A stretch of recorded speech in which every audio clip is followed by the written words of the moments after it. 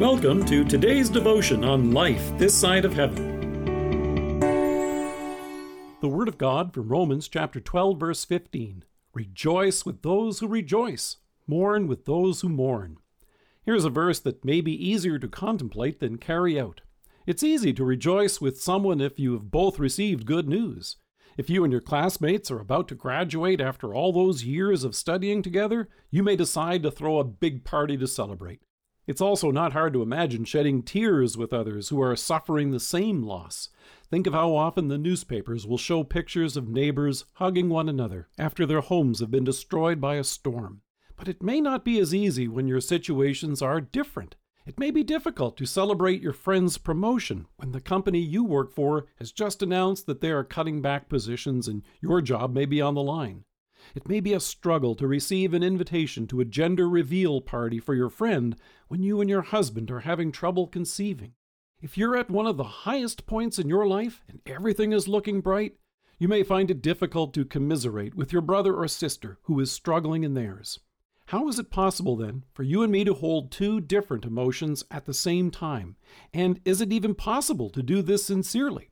Is Paul saying that you and I should respond by putting on a happy face even though inside we're feeling crushed? Have you ever felt guilt for the joy in your life when you see a friend or loved one experiencing heartache or grief? Don't be surprised that the adversary loves to use conflicting situations like this to pull us apart. Notice how easy it is for envy to creep in silently. Why should I be happy for my brother when secretly I wish I had his blessings? Why should I concern myself with my sister when their grief might bring me down at this happy time in my life? The devil rejoices when you and I are disconnected. But here's where it's such a blessing to be united in our Savior's love. We draw strength from God, and we share this with one another. In a culture which likes to think of each person as an island, Paul reminds us in 1 Corinthians of what a blessing it is to belong to the body of Christ. He says, if one part suffers, every part suffers with it. If one part is honored, every part rejoices with it. How can Paul say this? You and I have a Savior who has suffered for us, that we might rejoice with him. He has taken our sins and our suffering upon himself. As Isaiah reminds us, surely he took up our infirmities and carried our sorrows.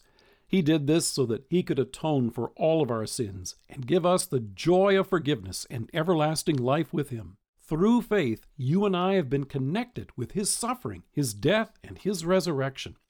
So in 2 Corinthians, the apostle reminds us, praise be to the God and Father of our Lord Jesus Christ, the Father of all compassion and the God of all comfort, who comforts us in all our troubles, so that we can comfort those in any trouble with the comfort we ourselves have received from God.